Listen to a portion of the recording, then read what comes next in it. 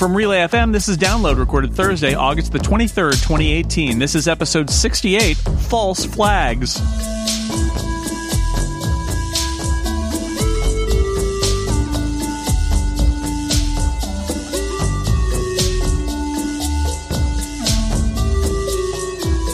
Welcome to Download, a weekly look at the most interesting stories in the world of technology and other stuff you care about. I am your host, Jason Snell, as always, and I am joined, as always, by two excellent guests from the Wirecutter, Dan Frakes. Hi, Dan. Hi, happy to be here. It's great to have you here. And from Microsoft and also podcasts here on Relay FM, it's Christina Warren. Hello. Hello. And Stephen Hackett is also here because he puts the show together with me, and we were in there feverishly working on the document. It was like I was back at like an office with collaboration and stuff. That was pretty cool. Hi, Stephen. Hi, I like to think it was like a workshop, right? Like you have the topics out on the table, and you go to the wall and get a saw. You saw that one off. It's not how writing works, but okay. All right. It's okay. Very messy. Yeah, a lot of sawdust, word dust that floats around there too, something like that. Let's get down to it. We have chosen some of the most interesting stories of this week in the world of technology and other stuff. And number one is, I can't believe I'm saying this, it's graphics cards. It's not, I'm a Mac guy. I don't even understand what graphics cards are, but they used to call them boards, which I also was very confused by.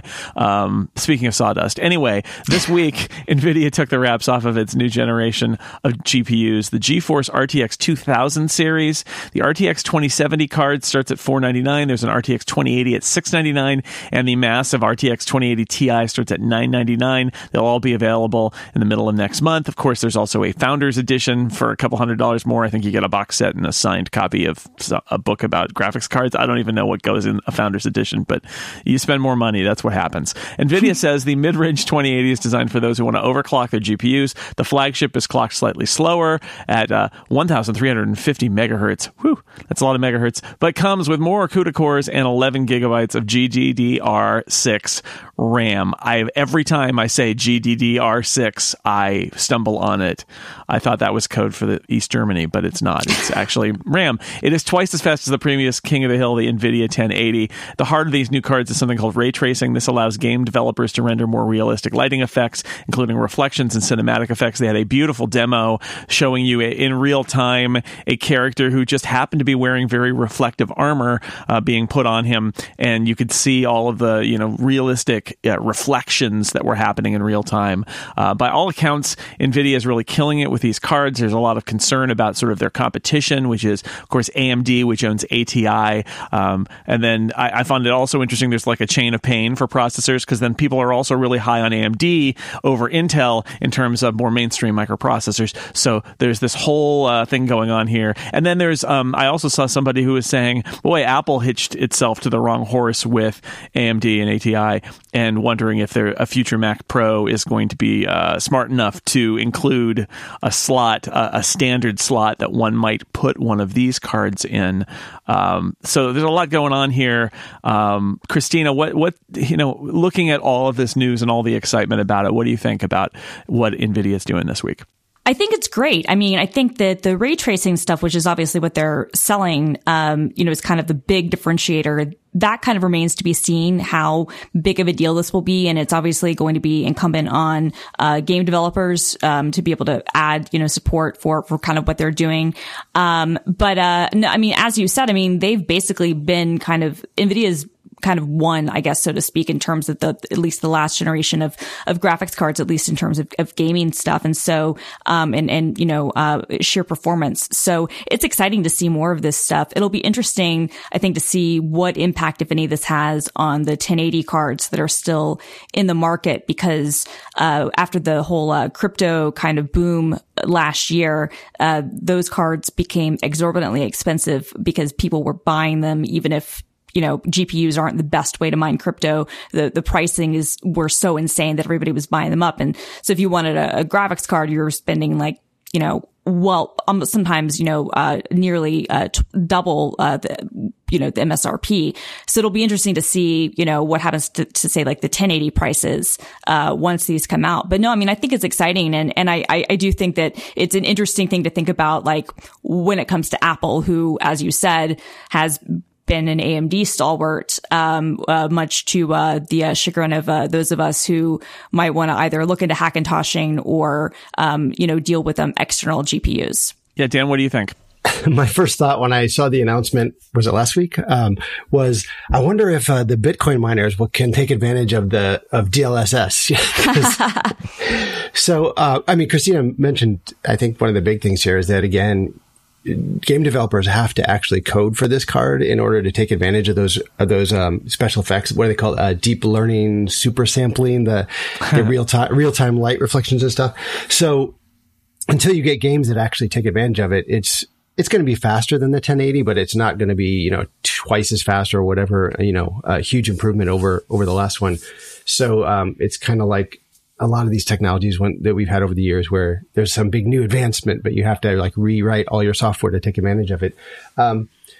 But to me, I guess the big thing is, these kind of cards remind me of the Mac Pro, in that there's a certain segment of the population who really need it and are going to scoop it up. But most people, it's more the lower price cards that are going to be what they're actually interested in. So I'm actually more interested in how the lower, the $500, $600 cards perform rather than the $1,200 one that, professional gamers and video effects people are going to be buying, because that's where a lot of this goes into is Hollywood cinema stuff, these high end cards. But like you said, Jason, that demo was actually pretty incredible. And I don't know if you watched the game demos, but the game demos were pretty good too. I was sitting there going, wow, this almost makes me want to go build a gaming PC and spend $1,200 on a video card. Same. I don't even play games. Same.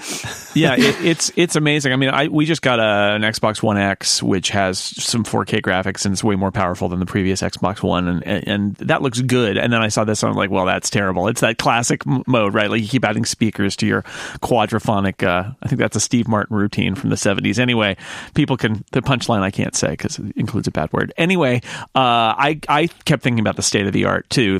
If I'm not going to buy this card, that's fine, but it shows you what the state of the art is, that real time rendering of these 3D graphics can have these incredible ray traced light sources, right? So where you're seeing, the lighting looks really realistic, the reflections on reflective surfaces as things are moving, and it's all happening in real time.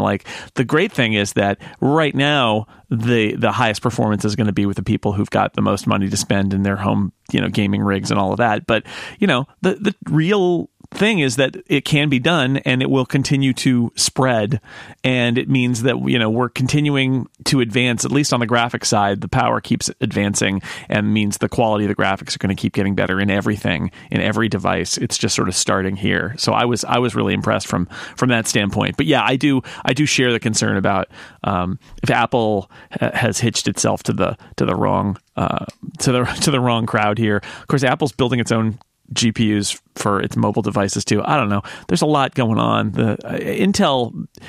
Intel's got some issues, right? Intel's got some issues. It turns out AMD is looking good in one space, but it's got issues in the other space now too. There's a real disruption happening in what we assumed were the big players in the chip world. It's kind of fascinating. I'll tell you what. Let's take a break. We don't have to talk about graphics cards anymore. There's more to talk about. We can just move on. It's fine. It's fine. All of our heavy hardcore people who build gaming PCs who listen to this podcast are like, what? I want to hear more details about graphics cards. I don't think we have any for you, but I can tell you about Squarespace. This episode of Download is brought to you in part by Squarespace. You should make your next move with Squarespace and create a website for your next idea. Could be a unique domain name that you get that's just for you. Then you use their award-winning templates to make a beautiful website without being a web designer. Whether it's for an online store, a portfolio of your artwork, a blog to get your thoughts out there on the internet, it's an all-in-one platform. It lets you do all of those things. There's nothing to install. You don't have to worry about software and patches and upgrades or anything like that. Squarespace takes care of all of that. All you have to do is make your stuff. They have award-winning 24/7 customer support. If you need any help, they let you quickly and easily register that unique domain name, and they've got all of those templates so that they have had beautiful designers make these award-winning templates, and so your site's going to look great even if you could not design anything yourself. Squarespace plans start at a ridiculous $12 a month, but you can start a trial with no credit card required by just going to squarespace.com/downloadfm. When you decide to sign up, use the offer code downloadfm to get 10% off your first purchase of a website or domain and show your support for Download. That's squarespace.com/downloadfm and use the code downloadfm to get 10% off your first purchase. Thank you to Squarespace for supporting this show. Squarespace, make your next move, make your next website. Okay, topic number 2 is drama, a little App Store drama. Going on in a few different places. Up first is Netflix. For years, you've been able to sign up for a Netflix subscription from within the Netflix app on iOS, which means that Apple would get a cut, 30% for the first year, 15% each year after that. Netflix is, it was reported this week, experimenting with ways around that. In 33 countries across Europe, Latin America, and Asia, users who have their subscriptions expire before September 30th will be unable to pay using the App Store. They are instead getting redirected to the mobile web version to log payment details directly with Netflix. Amazon's app does this with ebooks, as Apple doesn't allow iBooks competitors to sell ebooks in their apps directly, so you have to go to the Amazon website. Apple, of course, is gearing up to launch its own video streaming service, so Netflix's move may be prudent to start getting users used to paying online if Apple changes the rules on Netflix and other streaming apps. Now, this comes at a time when some app developers have voiced displeasure at the cut Apple takes from purchases. Apple doesn't charge developers for hosting or marketing their apps and handles all the credit card processing and fees, all of which comes out of the company's 30%. Between Apple and Google, the app economy was an estimated $82 billion last year alone. That is serious money. It's not pocket change. Some developers think Apple and Google should take less off the top. In releasing Fortnite, Epic Games has sidestepped the Google Play Store entirely, with the company saying Google's 30% cut is too high, so you have to download it from their website. Of course, iOS doesn't allow side loading. Fortnite has grossed $200 million on the Apple App Store since its release there in March, according to Sensor Tower, which tracks app purchases. Apple could make as much as $135 million in fees from Fortnite. Reducing these fees could lead to trouble for both companies, but especially Apple, because their services revenue continues to grow, fueled in large part by the App Store. So, App Store drama, companies pushing back against the hegemony of app stores. Dan Frakes, what do you think about all of this? All this news about 30% cuts and Netflix trying to go on its own, and Epic Games spurning the Google Play Store. What do you think about all this? Honestly, I seem to remember the same conversation happening every year for many years now. So and it doesn't feel like a big new story to me. It feels like, I don't know, a lot of the pubs covering this need a story. I mean, that sounds bad, but I'm just thinking back to like all the times over the years we've heard, so-and-so is complaining about the 30% cut. So-and-so is complaining about subscriptions having to be initiated on iOS, that kind of thing. And it just feels like it's the same thing over and over again. Clearly enough people are not upset at Apple about this, that they're pulling all their apps out and Apple is suffering. I mean, every year is like a huge increase in profits from the App Store for Apple. So it just doesn't feel like there's that much of a story there until big vendors actually all start pulling their apps. As for Netflix, I'm actually surprised that it didn't happen before then. I mean, Amazon did this years ago and said, no, you have to go to the Amazon site to rent a movie and then go back into Prime, the Prime app and watch it. So it seems like, for Netflix, it's a pretty obvious thing. Let's try it out and see if we lose money. And if not, then let's do it. And then the Fortnite thing, again, I feel like that's a smart business move on their part. Google lets them do it, so let's do it. Apple doesn't let us do it, so, we can't for now. But it feels like a little more ado about this than it really is to me. I have a slightly different take than that. I agree with Dan that obviously this has happened before for years. It was 2011. I looked back. And the things that I'd written about was the first time that Apple started enforcing the no digital purchases without giving us a cut part of their terms of service. So before that, if you recall, the Kindle app, when it launched on iPad and even on iPhone, there was a web store in the app that is a web view, and you could buy the books in the app, and then it would show up in your library. And then Apple basically said, no, you can't do that anymore. And if you sell anything in the store, then we get a 30% cut. And Amazon was like, well, no, that's our margin. So they had to basically they had no way of even telling users you have to go to this link, because even if you included a link in the app itself, that would count as external linking. And so, it was kind of a painful process for people to figure out how to get content into their devices, which is where I think that this is different for Netflix. If I'm understanding what I'm reading correctly, and I don't know, I guess, the method that they're doing this, it feels like Netflix is redirecting users from within the app to a website and then saying, go to our website and now change your account and payment details. That to me, if I'm understanding that correctly, that is that is them basically kind of giving Apple the finger and saying, we are going to do this regardless of what your terms of service are. Spotify, for years was available to subscribe to in iTunes, but they would charge more for iTunes subscribers than non-iTunes subscribers because of the 30% fee. And Spotify actually removed the ability to pay through iTunes sometime last year, I think, which makes sense, because Apple Music is their biggest competitor, and why should they be giving any money to the competition, so to speak. That said, I think that even though in some ways you might look at it as much ado about nothing, I think that if Netflix is looking at taking, that money away and maybe even being as blatant as to redirect users to their own website, that's to me proof that Netflix is now in much more of a power position than Apple is. Yeah.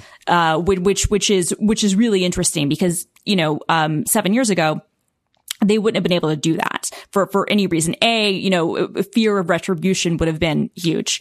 And B, you have to imagine that especially when Netflix was starting its big growth, that the iTunes billing probably did make up a lot of their signups. Now, I doubt that many of their new users are coming and paying from within iTunes, and also I would say that whatever percentage of people are paying through iTunes, the hassle for those users, they would probably rather, those users would go through the hassle of entering in their credit card information versus being like, well, if I can't be billed through iTunes, I'm not going to have Netflix anymore. So, I feel like this is definitely a place where Netflix is kind of showing that they don't need Apple as much as they did before. When it comes to the Fortnite thing, it's interesting. I said on Twitter, Epic Games has to work with Apple. They don't have a choice. And also I think that it's inarguable that iOS users are going to spend more on in-app purchases than Android users. And not to mention the rampant piracy stuff and whatnot, that might exist. So I agree with Dan that, Fortnite, Epic has to play ball whether they want to or not. But it's really interesting what they're doing, with the Google Play Store, because in some ways, making users download off, store apps on Android is kind of a security risk. And the fact that they're kind of having to encourage people to, enable a setting on their phone that isn't necessarily the most secure thing to do just so they can play their favorite game might be something that could eventually pressure Google, and then that would eventually trickle down to others to reduce the fees. I feel like 30% is too high. I feel like there should be a fee, for sure, because payment processing in and of itself and billing, that's not cheap. Hosting, curation, all that stuff is not free.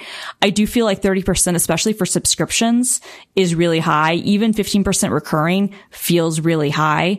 But what impact that'll have, I'm not sure. I do think with the Netflix thing, again, what's interesting is that, Apple has been begging Netflix to be part of TV on tvOS and on the iPad, and Netflix doesn't want to be part of it. They want to own their own experience. And I think this is just further proof that Netflix is kind of in a lot of ways doesn't need Apple as much as, other people have historically. And so that's why I think it's interesting that they are the ones who are, forwarding people to other web pages and being like, oh no, pay through us. Because that's basically an admission that says our brand is stronger than,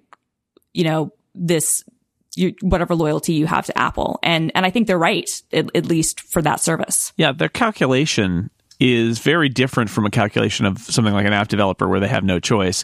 And it is, like you said, more like Amazon's, but even more than that, like at the time when Netflix said you can use your Apple ID to pay for Netflix, I thought to myself, really? Do you guys want to go down this path of giving 30 and then Apple changed the rules? Giving a pretty large percentage of your cut to Apple in exchange for what? In exchange for not having to collect that credit card, in exchange for having people not have to leave the app on iOS devices in order to sign up. I get that reduced friction, but I'm surprised it took them this long to say, you know what, it's not worth it. We would much rather, everybody signs up to Netflix through Netflix's website. It's not a big deal. It's not hard to do. So many people are signing up through a web browser instead of an app. And, what they're losing is a large percentage. It's not all of that percentage, obviously, because they still have to pay for their own credit card processing, but they get to keep way more of the money. And it's an in-app purchase. Like there's not even the hosting thing. The app is free. So I'm surprised it took them this long, to be honest, because that is a lot to pay for a small amount of reduced friction. And maybe you're right. Maybe when they were hungrier, it mattered more. But now it doesn't so much, as opposed to something like Amazon, where like literally Amazon can't do a business paying Apple that kind of a cut on every purchase, because that is way more than their margins for the products they sell. Whereas Apple sells it themselves, they keep the money. It's always bugged me because that feels like Apple having a bookstore is a really kind of unfair platform advantage where there's no, there's no competition possible in a scenario like that in the App Store. I don't know. Yeah, like you, Jason, I'm surprised it took this long, but I agree with both of you that Netflix is now, it's just big enough where not having that app store, option for paying is not a hindrance. Everybody knows Netflix. Like if you have Netflix, about the Netflix website, you can pay there. Netflix wants the direct relationship now. They can afford to force that on users because there's really no inconvenience. Yeah, and it's not like I've seen this story played as being like, oh, Netflix is so big that Apple can't kick them off the store. And it's like, well, that's not going to happen. That's not going to happen. Netflix is so big that they can do this with confidence that they're not really going to lose a lot of subscribers. I could see the argument that Apple might say, well, the way you're doing it isn't really based on our terms, so you need to change it. Right. But that's not the same as kicking them off. And I think Netflix is big enough that they're like, yeah, I mean, it's very much like what Amazon and all of its apps have done, where it's just like, we're going to take our ball and go home because you can't block us on the web. And that's that's fine. Like Apple can make it slightly less convenient, perhaps, if they say the guidelines are being violated in some way. But it's not, it's not going to end the Netflix-Apple relationship. It just is literally Netflix is willing to put users through a little bit more trouble in exchange for money. Yeah, I mean, and honestly, Apple, how much they would be using, I don't know, but it does, Netflix does come up as one of the top grossing apps. So it potentially this wouldn't be non-material for Apple either. I will say, and I agree with you, there's no way that the Apple would kick Netflix off. They would maybe talk to them and maybe make them remove the link or whatever, the same way, because you cannot, if you're on Amazon, there is not like a hyperlink anywhere in the Kindle app or in the Prime app to get to a web browser. Like it doesn't exist. So they might remove that sort of thing. As I recall, because the first time this happened was actually Sony used to have an bookstore, and they had an app, and there was a storefront in it, and you could make purchases. But it wasn't a web-based thing. Like it was actually like built into the app. And as I recall, Apple did actually kick the app out. Yeah.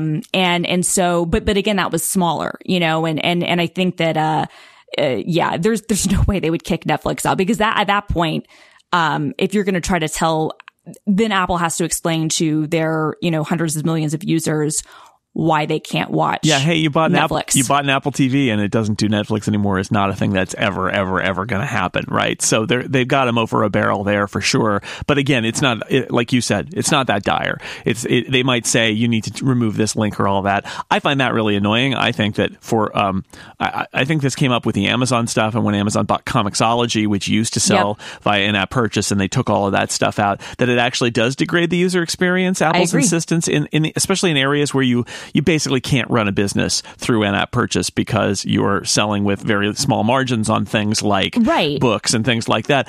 I would rather Apple loosen their restrictions and say for perhaps, and this may be happening with Netflix, for certain very large companies who are partners of Apple, or however you want to say, they will loosen it a little bit in terms of doing a Safari link or maybe even a web view. Because I would really like it if they would just give up on this battle with Amazon and say, yeah, you know what? We're going to let you buy things with your Amazon account. You have to log in or connect your app with your Amazon account. It's an existing account. Your credit card information's already there. You should just be able to link that and buy stuff in the app. It would be a better experience. But Apple's not there yet. They're not. The same way that you can, like the native Amazon Store app, right? Where you can buy everything except for digital purchases. Exactly right. You know what I mean? I'm with you. I mean, I would love for them to do that, but at the very least, I kind of don't see them doing that. But at the very least, if they were not going to bring a web view, at least make it clear that if you're I don't care how big you are, you should be able to have a hyperlink to either subscribe, manage your account, or buy other stuff. You should be able to have a hyperlink. Like you shouldn't. That to me, that's a really overstepping. I think even more than the 30% thing, the fact that you can't even have a link to your own website is to me far more egregious than anything. This also feels a little bit like an opening volley in a new round of negotiations for Netflix to me. And sure.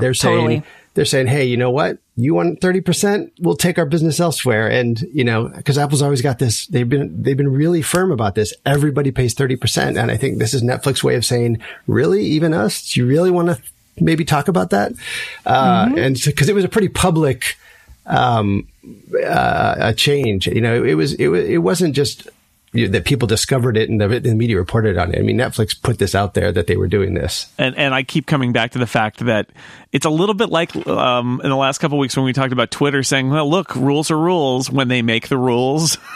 This feels a little like that. Apple's like, well, these rules apply to everybody. And it's like, okay, that's nice and all, except one, it's kind of already not true. And two, exactly.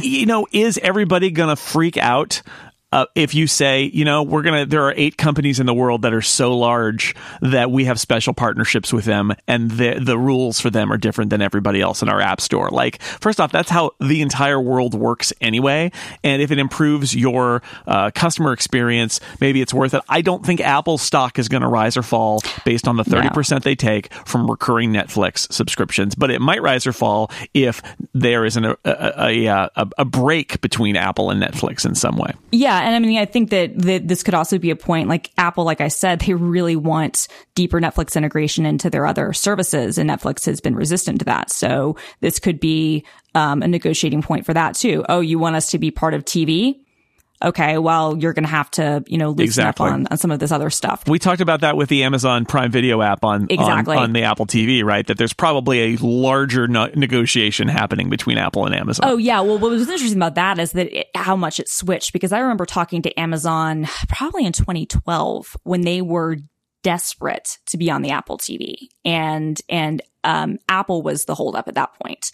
And this was coming from people who at the time, I don't know, if they're still there or not, directly, responsible for the discussions, but they were desperate to be on Apple TV. This was, the first black box, Apple TV. And then, it shifted, right? To then I think, Apple having to be much more open, and agree to promote Amazon much more for them to finally bring it out last year. All right. We have more, believe it or not, there's more to talk about here, but I want to take one more break and tell you about our other sponsor this week. This episode of Download is brought to you by a new sponsor. It's RX Bar.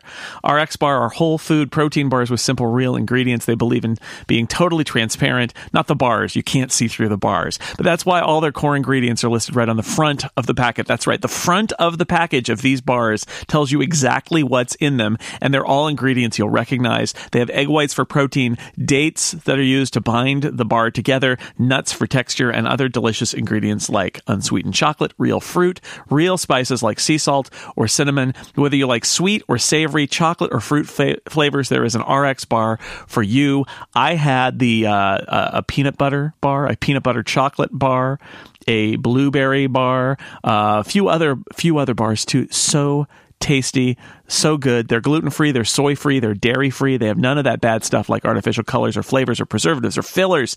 It's just what's on the front of the label, not the back, not hiding in the back, on the front of the label. They're great for breakfast on the go, a snack at the office, throw it in your bag to take it on a plane. That's a great idea. I always bring a little bag of like almonds or something with me, but RX bars would be good there too. On a bike ride or a hike, pre or post-workout snack, lots of different ways that you could get an RX bar into your life. I have tried them. They're really great. I work at home, so I end up sometimes in this position where I realize I haven't eaten lunch and there's no lunch in the house, and that this is not good. And I have had an RX bar to get me to a point where my brain was able to function again and continue with my workday, or perhaps to go to the store and get real food for the house that had run out. They taste really good. They are made of real ingredients. I love peanuts, and so the peanut butter flavors especially made me very happy. Just super tasty, and I like the idea that I'm eating a bar made with actual ingredients, and there's no really weird things with numbers that are in the ingredients list, because I don't like to eat numbers. Anyway, you can quote me on that. Try them for yourself now, and you get 25% off your first offer by going to rxbar.com/download and enter promo code download at checkout. rxbar.com/download. Enter promo code download. Thank you, RxBar, for supporting Download. Topic number 3 will be coming up in a moment. But first, here, you like what I did there? I'm going to give you a story you might have missed, something that may have flown under the radar, but is worth mentioning. And since Christina is here, who does work at Microsoft, I want to mention, I want to throw you back to the simpler times of Windows 95.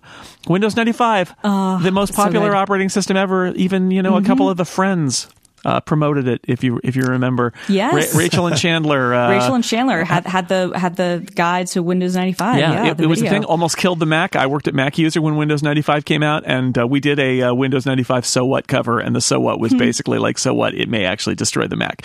But you know what? Those are simpler times. How much simpler? Well, Slack developer Felix Reiseberg has a solution for you to go back to those times. He has built an Electron app that will run on your Mac or PC that does Windows 95, like Windows 95. Windows 95 full thing. Yeah. I'm so glad you mentioned this, because I actually saw this morning and was talking about it in my Slack with my team, and it's like the best thing. Yeah, I mean, you can write some stuff in WordPad if you really want to, or play some solitaire, do some Minesweeper. But unfortunately, if you launch Internet Explorer, it doesn't work. But who cares? Everybody just wants to play Minesweeper anyway.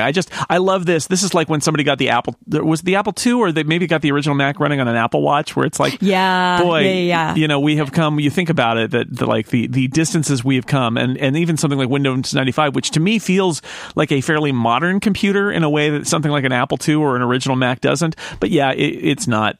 Like, we've come so far in the 20 years since then. And there's also the requisite Electron joke that you can make about how like a full operating system uses less memory than Slack, but a bump. Felix, who created this, he's one of the Electron contributors, and he's, he leads the desktop work on Slack. So I'm just giving him a hard time, but yeah, no, this is so cool. I also want to promote another website that I found this week. We were talking last week on the Upgrade podcast I do with Mike Hurley about our favorite computer games and video games of all time. And I talked about Lode Runner, which I love, and I played on the Apple II, and I have an Apple II emulator that will let me play it. And somebody sent me a link to LodeRunnerWebGame.com, where the entire game, my favorite game of my teenage years, has been rebuilt to perfection, I will say, because I played it. It is exactly timed. It is not like a pastiche of it. In HTML5. It's entirely in HTML5, an entire video game, and it's perfect. So if you want to play Lode Runner, go to LodeRunnerWebGame.com. Yep, everything. Pretty soon, all the podcasts will just run on a an eraser at the end of a pencil in the year 2025. It's going to happen. Anyway, let's move on to topic number 3. It seems like every week we chronicle some aspect on this show of how social media services are doing terrible things. But hey, it's the zeitgeist. It's the spirit of the time. I guess we got to do it. And so, with that said, let me tell you about what the Washington Post reported this week, which was that Facebook has begun assigning its users a reputation score, which predicts how trustworthy they are. By the way, it's not from 0 to 100. It's from 0 to 1, because nerds. Anyway, although this has echoes to me of the Chinese government's plan to score people's patriotism based on their social media posts and other behavior and use it as evidence to actually withhold things like travel visas from them if they say things that the government doesn't want them saying. Facebook says that its goal is actually to flag accounts who spread false information or, and I thought this was really clever, flagging truthful content as false because they don't agree with it. It's an interesting idea. Facebook's a little cagey about the details, in part because they're concerned that it will just lead to more gaming of the system, which they're trying to always stay one step ahead or only one step behind everybody who is using Facebook for evil. There's also some other Facebook news. They announced this week that they removed hundreds of pages, accounts, and groups that were participating in coordinated inauthentic behavior. That's the direct quote, coordinated inauthentic behavior. And so the activity originated in Iran and Russia, both. They don't think they were coordinated. It's two separate things going on. And I have one more piece of Facebook news, and then I'll open it up to our panel. The Wall Street Journal reported this week that Apple removed, speaking of app stores, Onavo, which is a Facebook-owned app that claimed to be a privacy and security enabler. It was like a VPN client. But what it did was it routed all your device's traffic through Facebook servers so they could look at everything you did. And Apple said, we warned you, this is violates privacy rules on the App Store, and they kicked it off the store. But it's still on the Google Play Store for now. Anyway, what I'm saying is a lot of Facebook stuff. I guess that means it's a good week for Twitter in that they didn't step in it to the point where we talk about them this week. What do you all think of the latest Facebook stuff? Probably starting with the idea that they are secretly scoring how trustworthy you are. Christina, what do you think? Well, I mean, I'm not surprised they're doing this. I'm kind of surprised people are surprised, right? Like, to me, even though this is really draconian and Orwellian in a sense, this also from like at least a like programmatic way. Like this makes sense of how to kind of solve the problem. Is that you look at history, look at features of the account, and you figure out how trustworthy they are, so you can figure out how to amplify things in the feed. That said, I mean, there's a lot of nuances that could go into this, right? Because you might have somebody who's a real person and just believes really, ridiculous and false things, right? And I'm of the opinion that even if you have those false opinions, that you shouldn't necessarily be like penalized for that, I guess, if you're going to have a platform, so to speak. But at the same time, if you have, like fake accounts, which is rampant all over Facebook. And Facebook really doesn't like to address that. Like Twitter at least acknowledges that there are a lot of bots and a lot of, pseudonymous accounts, right? Whereas Facebook, they try to claim, oh, well, no, we know who people are. It's like, no, it's really easy to create a fake Facebook account. So I think that at least in that perspective, like if you could kind of identify that this is not a real person and then de-emphasize it that way, then that's fine.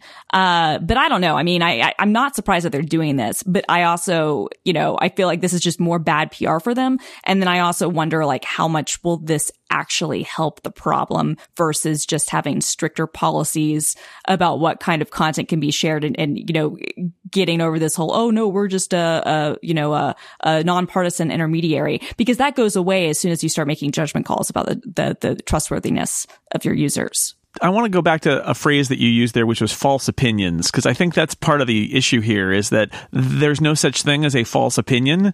Everybody gets to have their own opinions, but opinions don't necessarily interface with truth. And this is a place where I actually think this is kind of brilliant, which is even if you truly believe that this thing that's completely true is false, that doesn't make it false. And if you're the kind of person who so actively believes that the earth is flat, that you flag stories about the roundness of the earth, I guess that would be most stories. But I'm just saying, is it wrong for Facebook to say, yeah, I can't use you in weighting factual items being spread because you seem to really believe things that are provably not true. I'm kind of okay with that. I know there are gray areas where it gets to be about a matter of opinion instead of a matter of fact. But when it comes to facts, I really like the idea of saying, no. I think about this when I report people on Twitter for spam who are not spammers. They're just jerks. That I keep thinking to myself, Twitter should probably say, yeah, this guy doesn't know what spam is, and stop listening to me, right? Because I'm not, when I do that, I'm not truthful. That's not accurate. And I think Facebook is smart to say, your grip on reality, your grip on what's actually provably true is so loose that we can't use you in our weighting algorithm, which isn't, they're not blocking them or kicking them off. They're just saying, we can't use your signal is nonsense. So we're cutting you off. Yeah, I actually thought it was going to be a lot worse than it was. But when I read how they're doing it, at least, they're not going to disclose all the ways, but they disclose some of the ways they're doing it. And it was actually a little better than I expected. They've got a fact check department that actually will take, kind of like what you said, Jason. They're not looking at opinions. They're looking more at like news posts and people who are posting things that are, conspiracy theories and claiming to be factual. And they've got a department that goes in and actually tries to fact check that. But then you get the problem of like information overload. If everybody just, marks everything they don't like as false, then that fact check department can't do their job because they just have too much to do. So they're doing things like if a person has repeatedly posted stuff that, or falsely, flagged something as false when it's really true, then they discount the person's future flags of stuff as being false. And so I feel like they're trying to do it right. We'll see how it works over time, but I'm kind of in this boat of they've got to do something because it's been so bad over the last, couple of years. So I'm actually kind of trying to give them a pass and say, let's see how this works out. Cause it sounds like they're actually trying to do something about it. Which I couldn't say was the case a couple of years ago. So I guess what you're saying, Dan, is that it was a false flag attack. Oh no. What about, hey, let's not get too up on Facebook. What about Onavo, right? Like the people were writing about this months ago that like routing all of your traffic through Facebook's servers as a VPN seems like a really bad idea. Yeah. How did this app not get kicked off like that's what I don't get. Well, that's what I don't get, because when it launched, everybody who wrote about it almost by and large said, do not download this app because this is spying on you and this is terrible. This is an awful idea. So yeah, I don't know how it got in to begin with.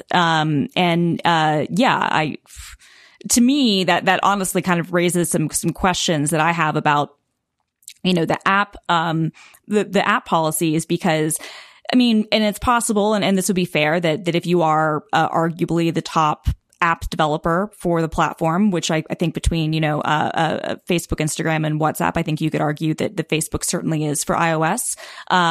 Maybe you're allowed certain measures of just kind of, we're just going to approve whatever you put out there, right? We're not going to maybe go through the same scrutiny, but it does make me question and be slightly concerned about, okay, well, what other apps are out there and what are these other VPN apps doing? You know what I mean? And how are they being watched? Because everybody who wrote about this service, because Facebook acquired this existing service that was already doing this stuff, was like, no, they're literally looking at all your traffic and then anonymizing it in quotation marks, and selling it to people. Yeah, I had the same exact reaction, Christina. Just if this gets through, what else has gotten through? And all the faith that you may or may not have had in Apple's app review process is kind of shaken a little by this. Yeah, especially like in a world where Facebook has been caught so many times doing things that maybe aren't out of the rules, but right up against the rules. Like you would think a new service from Facebook going through app review, like maybe they would have a special track for those sort of apps. Like, hey, really look at these and make sure they're not doing anything silly. But, it definitely makes you wonder, like you said, what else is out there. Yeah, it does. It does. So, Stephen, Facebook, good week, bad week? In the grand scheme of things, they stopped some attacks of coordinated inauthentic behavior. Let's not forget that from Iran and Russia. Maybe Iran was using this app on all their iPhones and Facebook got them. Social media, what is it? It's a dumpster fire. But like I said, a win for Twitter. We didn't talk about them. So that's good. Good for them. Okay, well, with all that happy social media news out of the way, I think we need a Fuzzy Puppy update, Stephen. I think we do. Do you think so? I think so. Now, this is a happy one, right? This is not one of those deals where you really do a bad story. It is not. It is a very happy one. This is a great story from I think intern at the Dallas News named Amanda Jesse, who wrote this story. We'll put it in the show notes. Dallas County, Texas has a problem with stray dogs. Shelters in the county, they're no-kill shelters, but they're often full, which means that they, what do you do if there are stray dogs out there? What that means is that there are a bunch of nonprofits that have sprung up in Dallas County that are focused on helping find stray dogs and taking them in and giving them medical care and finding people to adopt them. And this is where our story begins. There was a group named the Dallas Street Dog Advocates. Street dog, I like that. Who heard there was a Pyrenees mix roaming wetlands in the southeastern part of Dallas County. They looked for the big dog, and what they stumbled on were 4 dogs in a parking lot. And they're like, okay, this is more than one dog, and it's not the dog we're looking for, but what's going on here? They follow these dogs to a soccer field, where they find a pack of 29 dogs living under a trailer.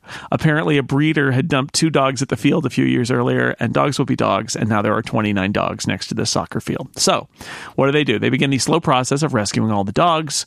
First, they rescue the females and the puppies. A lot of the dogs were very friendly toward humans. Some of them jumped right in the truck. Others, they had to sort of give them food so that they could build up a bond, so that they could get them to be willing to come with them in their truck. The dogs are, feed a dog and it'll be your friend, basically. If you have never interacted with a dog before, know that about a dog. That's all you need to know. Anyway. It's the same for podcasters, really. It's journalism in general, too. Also, feed journalists and they will do whatever you want.